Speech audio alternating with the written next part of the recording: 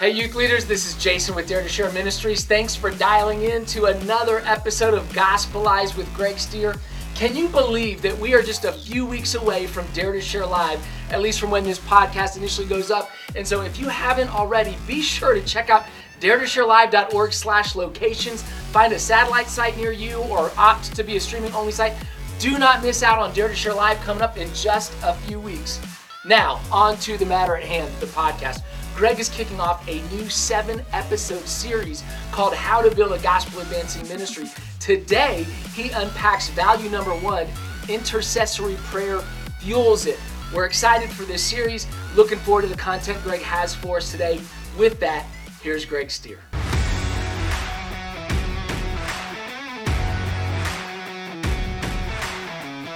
Today we're going to talk about how to build a gospel advancing ministry. In other words, how to gospelize your youth ministry. You know, in 2013, we did a research project at Dare to Share to an outside research organization, and they discovered in this research of hundreds of youth ministries, half of which had been a part of Dare to Share, half of which had not been, they discovered that there were 7 common values in every youth ministry, both Dare to Share and non-Dare to Share, 7 common values in every youth ministry that was seeing 25% new conversion growth per year or more. So in other words, if there's 100 students in a youth ministry, a year later, 125. But those 25 extra were new believers that were plugged into the youth ministry. So it really caught our attention. We said, what are these 7 values? We began to dig into those 7 values. And I said, you know what? I don't want to put all my hope into a research project, and I want to get tactical with this. So we did a 10-city tour at Dare to Share. I interviewed 1,000 pastors and youth pastors from Pentecostal to Presbyterian, urban, suburban, rural. We got a double thumbs up from all these pastors and youth pastors about these 7 values. So again, I cross-checked it with the book of Acts. So I really want to make sure these are standing as true values or principles that are rooted in Scripture. They were all over the book of Acts, all over the Gospels, all over the epistles. I began to really kind of get blown away. I was like, man, where are these values in youth ministry? I began to look at youth ministry and realize that generally speaking, these 7 values are not in the youth ministry box. And we need to make room in this youth ministry box so that we can have a gospel advancing ministry. So over the next 7 podcasts, I'm going to be sharing with you these 7 values. And I want you to be thinking, okay, are these in our youth ministry program? Are they really programmed in to the way we do youth ministry? If you want to build a gospel advancing ministry, a ministry that advances the gospel to and through your students, you need to seize these values. They're rooted in Scripture. Value number 1, intercessory prayer fuels it. Intercessory prayer fuels it.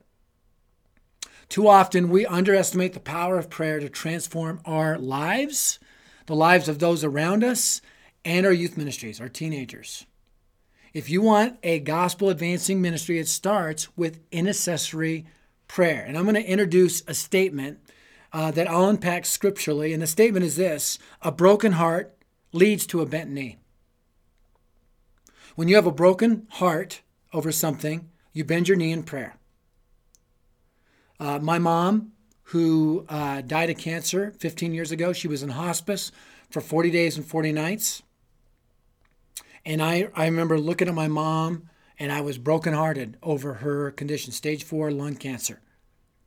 And I remember again and again and again kneeling by her bedside, praying, God, would you raise her up? Would you raise my mom up? Would you heal her? For 40 days and 40 nights, I prayed again and again and again, and I was brokenhearted. So I bent my knee in prayer. God ended up taking her home.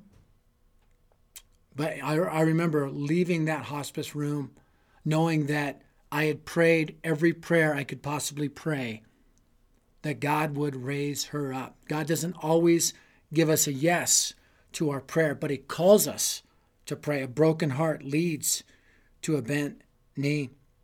2008, Dare to Share, our ministry, was greatly impacted by the Great Recession. We lost half of our donated giving. We had to go from a staff from 48 people to 23 people. And it looked, quite honestly, like we may shut down. And I began to pray out of utter desperation. A broken heart led to a bent knee. I prayed, God, would you come through? And over the course of weeks and months, God began to come through in surprising ways. I was brokenhearted and I bent my knee in prayer. When you're desperate for something, you pray for that something. What are you desperate for? I want to talk a little bit about what it means to be brokenhearted over the lost. Let's talk about a broken heart. And when I think of somebody who was brokenhearted over the lost, I think of the Apostle Paul, who in Romans 9, 1 through 3, wrote these words, I speak the truth in Christ. I am not lying. My conscience confirms it through the Holy Spirit. I have great sorrow and unceasing anguish in my heart, for I wish that I myself were cursed and cut off from Christ for the sake of my people, those of my own race. I want you to think about this. The Apostle Paul, he's a man of deep emotion. And according to his own accounts, he wept often. He was moved beyond words to cry out for the lost. His cry was beyond our comprehension because look at what he writes. I could wish I myself were cursed and cut off from Christ for the sake of my people. Can you imagine that? He had such a burden for his fellow Jews that he was saying, I would live my life without Christ. I would go to hell for all eternity apart from Christ if it meant that my fellow Jews would be saved. That is a level of burden for the lost that I cannot comprehend. But how can we begin to get to that level of burden, of a broken heart for the lost? The first way is by being with Jesus on a daily basis. Because the more we spend time with Christ, the more we adopt and adapt the heart of Christ into our lives. And Jesus himself, he was not just willing to be cut off. He was cut off from the Father on the cross to save the Jews and the Gentiles. He screamed, my God, why have you forsaken me? And on that cross, he prayed the prayer, Father, forgive them. They don't know what they're doing. Even on the cross, he's praying for the lost out of a broken heart. And maybe you tuned into this podcast and you don't know for sure where you stand with God. I want you to imagine Jesus Christ hanging on the cross, saying about you, Father, forgive them. They don't know what they're doing. Jesus paid the price for our sins on the cross. He died in our place. He rose from the dead. He offers eternal life if we simply put our faith in him. If you've never put your faith in Jesus, trust in him today and receive that gift of eternal life. And if you're already a believer, may you and I gain that level of empathy that Jesus had. We need to empathize with the lost on a consistent basis. Imagine what their lives are like without Christ. Imagine what their lives are like without the knowledge of God. Imagine their eternity separated from God.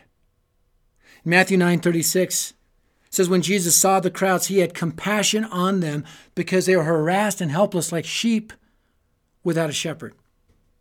Compassion. That Greek word literally means to suffer with. He saw them. He suffered in his soul for them because he imagined them being surrounded by wolves and being torn and shredded. That word harassed here, skullo in Greek, means to be mangled, torn apart, or cut to the bone. The word helpless, ripto in the Greek, means to throw to the ground. So in other words, when Jesus saw the crowds, he had compassion on them because they were mangled, they were torn apart, they were cut to the bone, they were thrown to the ground. When Jesus saw the crowds, he imagined them as being shredded by sin, by Satan, by circumstance. And we need that same level of empathy that Jesus had for the lost. If we want to have that same broken heart that Jesus had for the lost, that Paul had for the lost. I remember when I was about 6 or 7 years old, my mom took me out to a farm. She knew these people who ran this farm.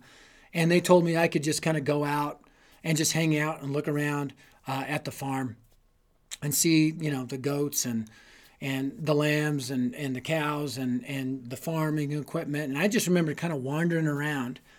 And I remember there were some teenagers there. And I began to hear this horrific scream. And I thought somebody was hurt. And I ran outside and I saw these teenagers. It was one of those moments that mark you as a kid. I saw them skinning a rabbit alive. And I remember freaking out because I'd never seen something so horrific. I've never heard something so horrific because it sounded like a person that was screaming. They were being cruel. And I remember begging for them to stop and running in and asking the adults, would you please make those kids stop? My heart was broken. To this day, when I see a rabbit, I think of that time. And I think of that pain that rabbit must have been going through. When Jesus saw the crowds, that's exactly what he saw them as sheep being mangled, being shredded, screaming out for help and for hope. And in the same way, many of our teenagers today, they're being skinned alive. They're being mangled. They're being torn apart, cut to the bone. That's what Satan wants to do. He wants to use social media and peer pressure and drugs and depression and suicidal thoughts and the media and comparison and anything and everything to skin them alive. And we need to have a broken heart for them. When I think of that word broken heart, I think of the Wailing Wall in Jerusalem. I remember about 5 years ago, I went over with Doug Holliday, my good friend with Sun Life, to Jerusalem and Israel. We saw the Sea of Galilee. We went into the city of Jerusalem. And I remember seeing the Wailing Wall. Now, much of what we know about Jerusalem is this, that in 70 AD, Titus, the Roman emperor, sacked Jerusalem. He tore down the walls. And what we know now is the one wall that was left, the retaining wall, we now call it the Western Wall or the Wailing Wall. So the Jews who survived go to this, and if you go to Jerusalem, you'll see this Western Wall, and these Orthodox Jews will pray at this wall, and they'll wail at the wall, and they're praying for the coming of the Messiah. And it breaks my heart to see them praying for the coming of the Messiah, because the Messiah has already come. His name is Jesus. But these Jews stand and pray and wail at this wall, and they put their prayers in this wall. Their prayers for the restitution of the temple, the coming of the Messiah, the gathering of the Israeli people back to Jerusalem. And they pray and they wail and they call out to God. And I started thinking, you know what? What if we had a designated wailing wall in our youth rooms where we students would stand and pray for their friends who didn't know Christ? Is there a time that you pray for the lost, that you help your students envision their friends without Christ, to help them get a broken heart for those who do not yet know Jesus? Because a broken heart leads to a bent knee. It leads to a bent knee. Romans 10:1, the passage I read before that Paul said, I wish I could be cut off from Christ. Romans 9, 1 through 3. Romans 10:1, brothers and sisters, my heart's desire, that in the Greek, strong desire, begging prayer to God for the Israelites, is that they may be saved. You see, Paul's deep emotion of a broken heart led to motion. His broken heart led to a bent knee. And this is the hard work of intercessory prayer. And I'm talking about taking time to pray for the lost. Because there's different aspects of prayer. I mean, if you think about it, praise is like a party, right? We tune in on Hillsong or elevation worship or vertical worship, and we tune it up, and kids worship, and we're celebrating just in church on a Sunday morning. I mean, just worshiping God, or a Wednesday night, worshiping God. It's kind of like the party. It's great. It's what made, when you see David in the Old Testament dancing with reckless abandon in front of the ark. It's a party. Supplication is a privilege. This is when we ask God to supply our needs. We beg him, Lord, would you heal my kid? Would you strengthen my marriage? Would you provide for me financially? This is where we have the privilege of going before God and praying for our needs to be fulfilled. And God wants us to do that. He wants us to come with our needs and even our wants and to present these to him. What a privilege it is to go straight to the throne room with our request.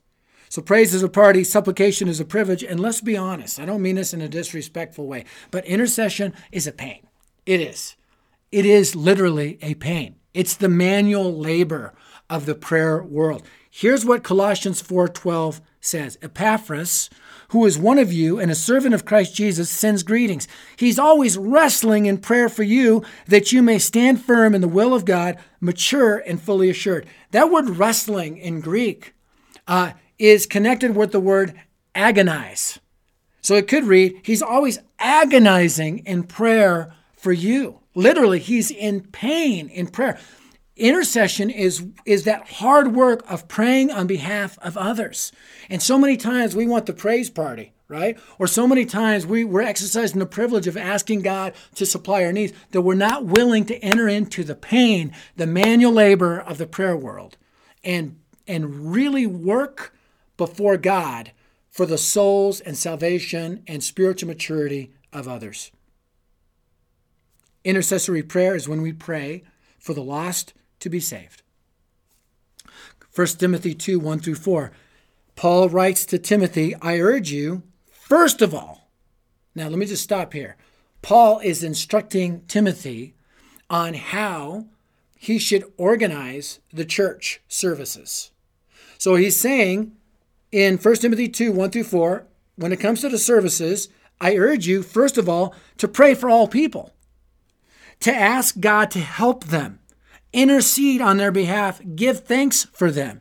Pray this way for kings and all who are in authority so that we can live peaceful and quiet lives marked by godliness and dignity. This is good and pleases God our Savior, who wants everyone to be saved and to understand the truth. So he's saying, as part of your church services, think of it this way, as part of your youth group, I want you to pray for all people. I want you to intercede. I want you to pray for the lost. Why? Because God wants everyone to be saved and to come to an understanding of the truth. Intercessory prayer, it ignites our hearts for the lost. And it ignites our hearts for evangelism. It enlivens our worship and infuses our preaching with Holy Spirit power. D.L. Moody once said, Jesus never taught his disciples how to preach, but how to pray. Do you know how to pray?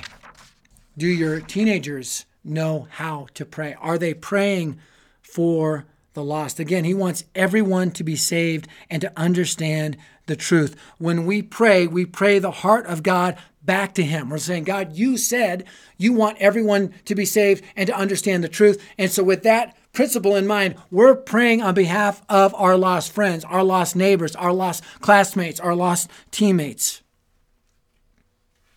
It was God himself who said, Jesus himself who said, for God so loved the world that he gave his one and only son, that whoever believes in him will not perish but have eternal life. We're praying the heart of God back to God when we pray for the lost. Without intercessory prayer, our evangelism efforts, they falter. But with them, they're supercharged with divine power for the tearing down of strongholds. Listen to the words of Armin Geswein, a Lutheran pastor who God used to ignite a prayer movement in America and around the world. I love these words. Prayer is the lifeline of New Testament evangelism, the oxygen for its holy fire. The New Testament was born in prayer. It knows no evangelism without prayer, and no prayer which does not lead to evangelism. So prayer and evangelism are interconnected. When we do intercessory prayer well, when we labor at intercessory prayer, when we wrestle in intercessory prayer, when we enter the pain of intercessory prayer, we are praying for the lost to be saved, but it's also praying for the saved to be sanctified. Again, I go back to Colossians 4:12, when Epaphras is laboring in prayer for you that you may be mature and fully assured. So this is not just praying for the lost, it's also praying for our students who are saved, that they would be mature and fully assured. Are you praying on behalf of your teenagers, that they would grow in their relationship with God? So much of our prayer lives is for us. It's about our needs. So much of our teens' prayer lives are for themselves. It's before the test or that guy or that girl would start liking them, or that God would help them with their struggles. And these are good prayers that they should pray. But the hard work of praying for the lost is what God calls us into. I have a friend who is a Navy SEAL, been one for 26 years, retired, became a youth pastor. He read Gospelize, Your Youth Ministry, my book.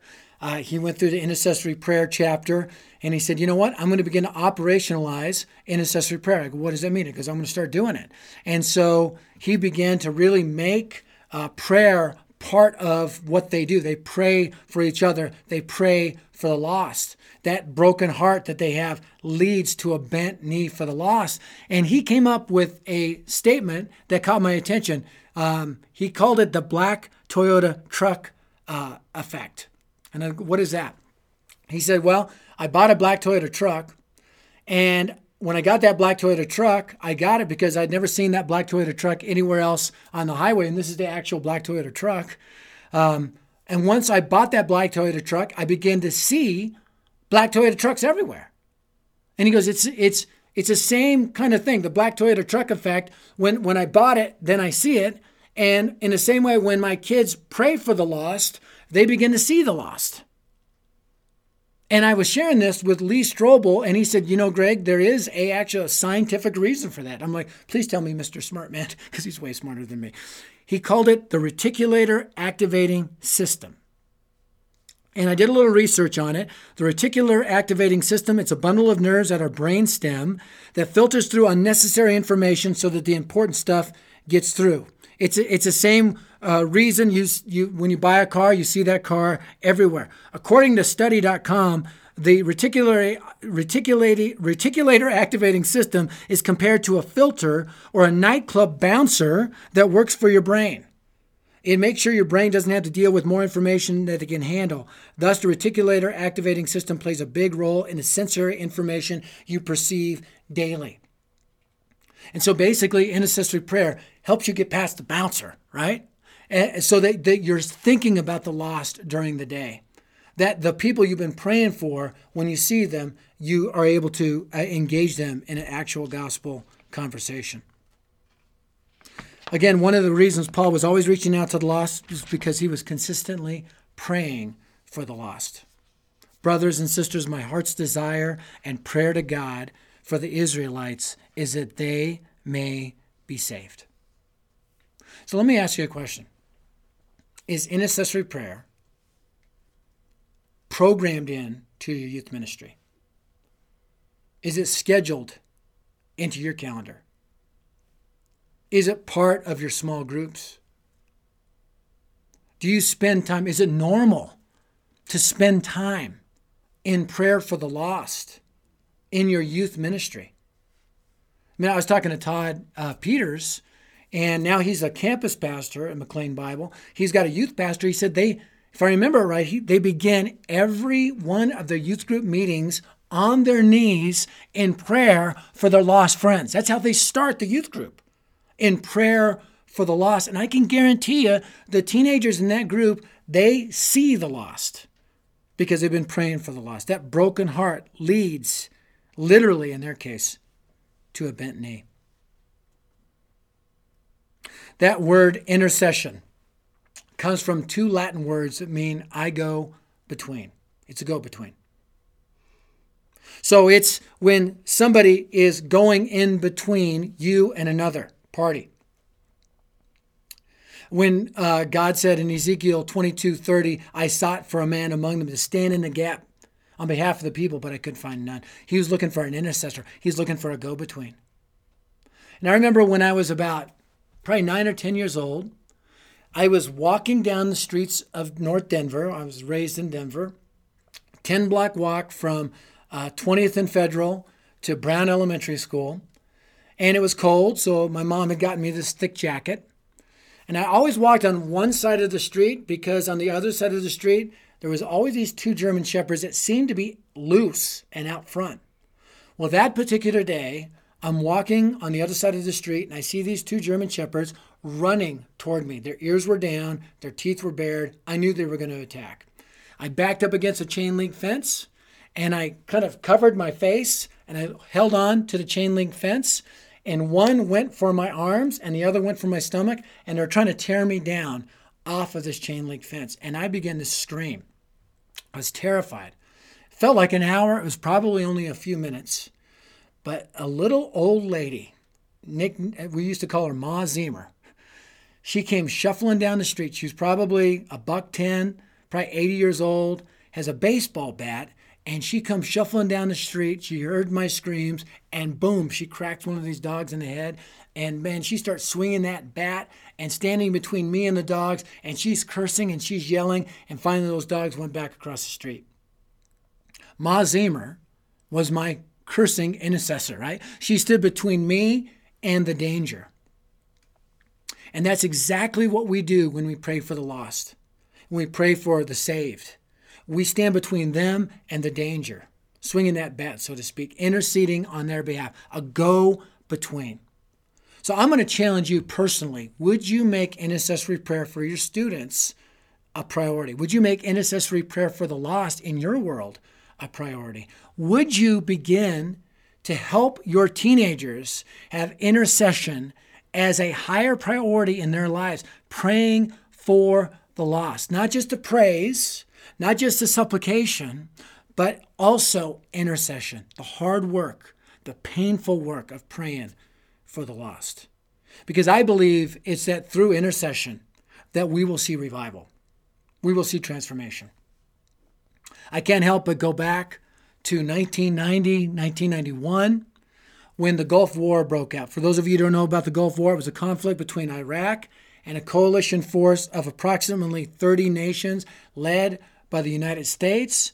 Iraq had invaded Kuwait, and these allied forces came to deliver the Kuwaiti people from Iraqi oppression. And it was intense. There was really only one major cable outlet. It was CNN. So everybody was glued to CNN to see what would take place. Then we found out who would be the one leading the charge against Iraq. And we were thrilled. It was General Norman Schwarzkopf, otherwise known as Stormin' Norman, the ultimate name for any general, right? And so he had his plan to go in and to take out Iraq. And his plan was this. For 40 days and 40 nights, they would send bombers in. They would send planes in to bomb key targets all across Iraq. And they would just kind of soften them up. Well, they didn't just soften up. They devastated Iraq from the sky. They went on 100,000 bombing missions in total. Dropped like 88,500 tons of bombs all over key targets all over Iraq. Taking out radar systems, taking out missile silos, taking out the ammunition arsenals. They were just taking everything out. Devastated them from the air. 100,000 bombing missions, 88,500 tons of bombs all over Iraq before they sent in the ground troops. 40 days after just this air assault, the ground troops came in. And when those ground troops came in, it was something to see when we were watching CNN. Because Iraqi soldiers were surrendering to CNN reporters. Not just soldiers, to anybody. They had been so devastated from the air that they were surrendering to these reporters. When you think about prayer, intercession, as an air assault against the forces of darkness, we're praying for the lost. We're bombing strongholds. Right? We're taking captive every thought to make it obedient to Christ. We're getting our kids to pray for their friends. That we're programming that in to our youth ministries and our small groups and our youth groups. And it is part of the way that we roll. It's part of our lives. We're praying for the lost and we're praying for the saved. The lost to be saved, the saved to be sanctified. That broken heart that leads to that bent knee. When that begins to happen, then I believe when we send in our students to do evangelism, boy, Satan just waves that white flag because he's been so devastated from the air. You know, in the military, there are 3 levels of air control. There's what's called air parity. There's air superiority. and there's air supremacy. Air parity is when you as a army have control of the air over your own soldiers. Air superiority is when you're winning the control for the air of the entire battlefield. And air supremacy is when you own the skies. So I'm going to ask you this question. When it comes to intercessory prayer, do you have air parity? Do you even have that? Are you praying for the lost? Are you praying for your own kids in your group? Right? Are you bringing them before God? Or is it air superiority? That you're leaning into prayer for the lost. It's becoming more and more normalized. Or is it air supremacy? Do you own the skies when it comes to intercessory prayer? Wherever you are at now, my prayer for you is that you would get to air supremacy and you would begin to make intercessory prayer a huge priority in the way that you do youth ministry. So with that in mind, let me pray for you. Father, I pray for these youth leaders. Lord, teach us to pray. That's what Jesus, his disciples asked him. Lord, would you teach us to pray? Lord, would you teach us to pray with a broken heart that leads to a bent knee?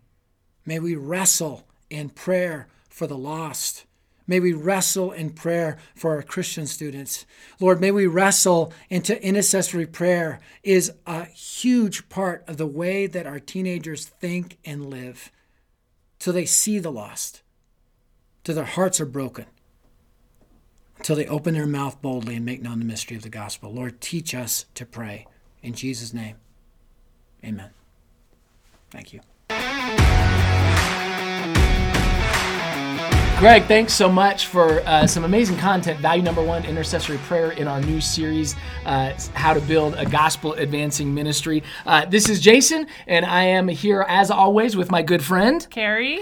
And we're here to kind of debrief a little bit Greg's message today and give you some takeaways, tips, and tools. For me, unpacking the definition of intercessory and that definition of I go between really helps understand that as youth leaders, we are intercessors for our students. We go between them and the Lord to intercede on their behalf. And then we lead our students to intercede on behalf of their lost friends, but really understanding that ma-zimmer role, right? Yeah. Of that I go between really puts some weight behind how significant and important our prayers are and why intercessory prayer fuels a gospel advancing ministry. Yeah, absolutely. It's such a great illustration. I love that for sure. I also loved when he said, kind of put it into such a great terminology, just that intercession is really the manual labor of the prayer world. It was like, yeah, it is, and like labor. It's where we agonize over people, and just really spend that time kind of intentionally, having that burden for them. And it was just so powerful that phrasing that he used, I think just really hit home for me. I hope it did for you guys out there too. And one of the ways we implemented that in our youth group was simply asking our students to put the names of lost friends on Post-it notes, sticking them all around the youth room, and just spent time, like a good chunk of time, really like 15 minutes, just put on some light worship music, went around and just encouraged them to pray over those names, pray over those people, really. And also we did some prayers where we had them just kind of call out names of people they knew that didn't know Jesus. And, a little awkward at first, kind of that nobody wants to speak up. But then those names start coming, and it's like they begin to see the lost, just like Greg was talking about with that truck. It's like all of a sudden, okay, they're thinking about the lost, they're praying for the lost, they're gaining that burden for the lost. Oh, that's good. Carrie, those are a couple good tips. Another one of the best practices we've heard from several youth leaders, probably many of you watching and listening, is the idea of a prayer wall, much like Greg talked about the Wailing Wall in Jerusalem, but they paint the cause circle on a wall and use chalkboard paint so their kids Post-it note idea, but writing in chalk names of students that they're praying for, caring, and sharing. And it just becomes that visual reminder in the room to do that. Here's the deal. Whatever tip you decide to implement, however you practically want to apply intercessory prayer within your youth ministry, the bottom line, youth leaders, you're going to have to program this in your youth group setting. And so on Wednesday night or Sunday morning or whenever you meet, you're going to have to put in your program, just like you put worship songs and skits and games, 5 to 10 minutes of intercessory prayer. And the reality is what happens in those 5 to 10 minutes in the lives of our students as we intercede for the lost, so much more impactful. I mean, do the fun and games, do the announcements, but let's prioritize praying and interceding for the lost. Yeah, for Gotta sure. program it. So good. So good. Yeah, and then one of the things also that we did is we've used this app called Echo Prayer. I don't know if you've heard of it, but it's just an awesome tool. You can create groups in there, whether it's with your small group, your whole youth group, whatever it is, where you can be praying collaboratively for those people that don't know Christ and just praying for those conversations that your students are having with them. And it also can set reminders for prayer. It's just a really great tool. Super Would totally good tool. recommend it. Absolutely great, practical. Yeah. Another tool Greg mentioned was his book that he wrote, Gospelize Your Youth Ministry. Just so everybody who's watching and listening knows, that resource is available in digital format for free through our website. You can either go to gospeladvancing.org and check it out, or you can go to the store at daretoshare.org. But the digital version of that book is for free. We're going to do something fun a little bit this month. I think it's fun. Carrie thinks exciting. it's fun. Yeah. We hope you think it's fun.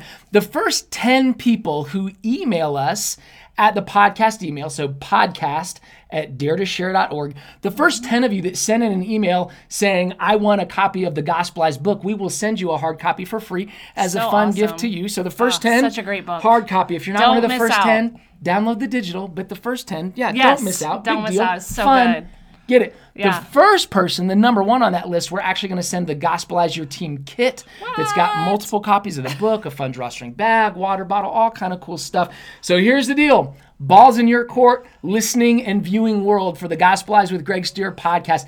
Email us, podcast@daretoshare.org. Let us know you want your free copy of the book. We'll your shipping address from you, and we will get that sent out to you. So between now and the next podcast, we expect to hear from all of you via email, but only the first 10 will get the prize. Hey, thanks so much for joining us again this month. We're really excited. 1 out of 7 so far in this series of how to gospelize your youth ministry. Can't wait for values 2 through 7. On behalf of Carrie, myself, the whole Dare to Share team, thank you so much for joining us.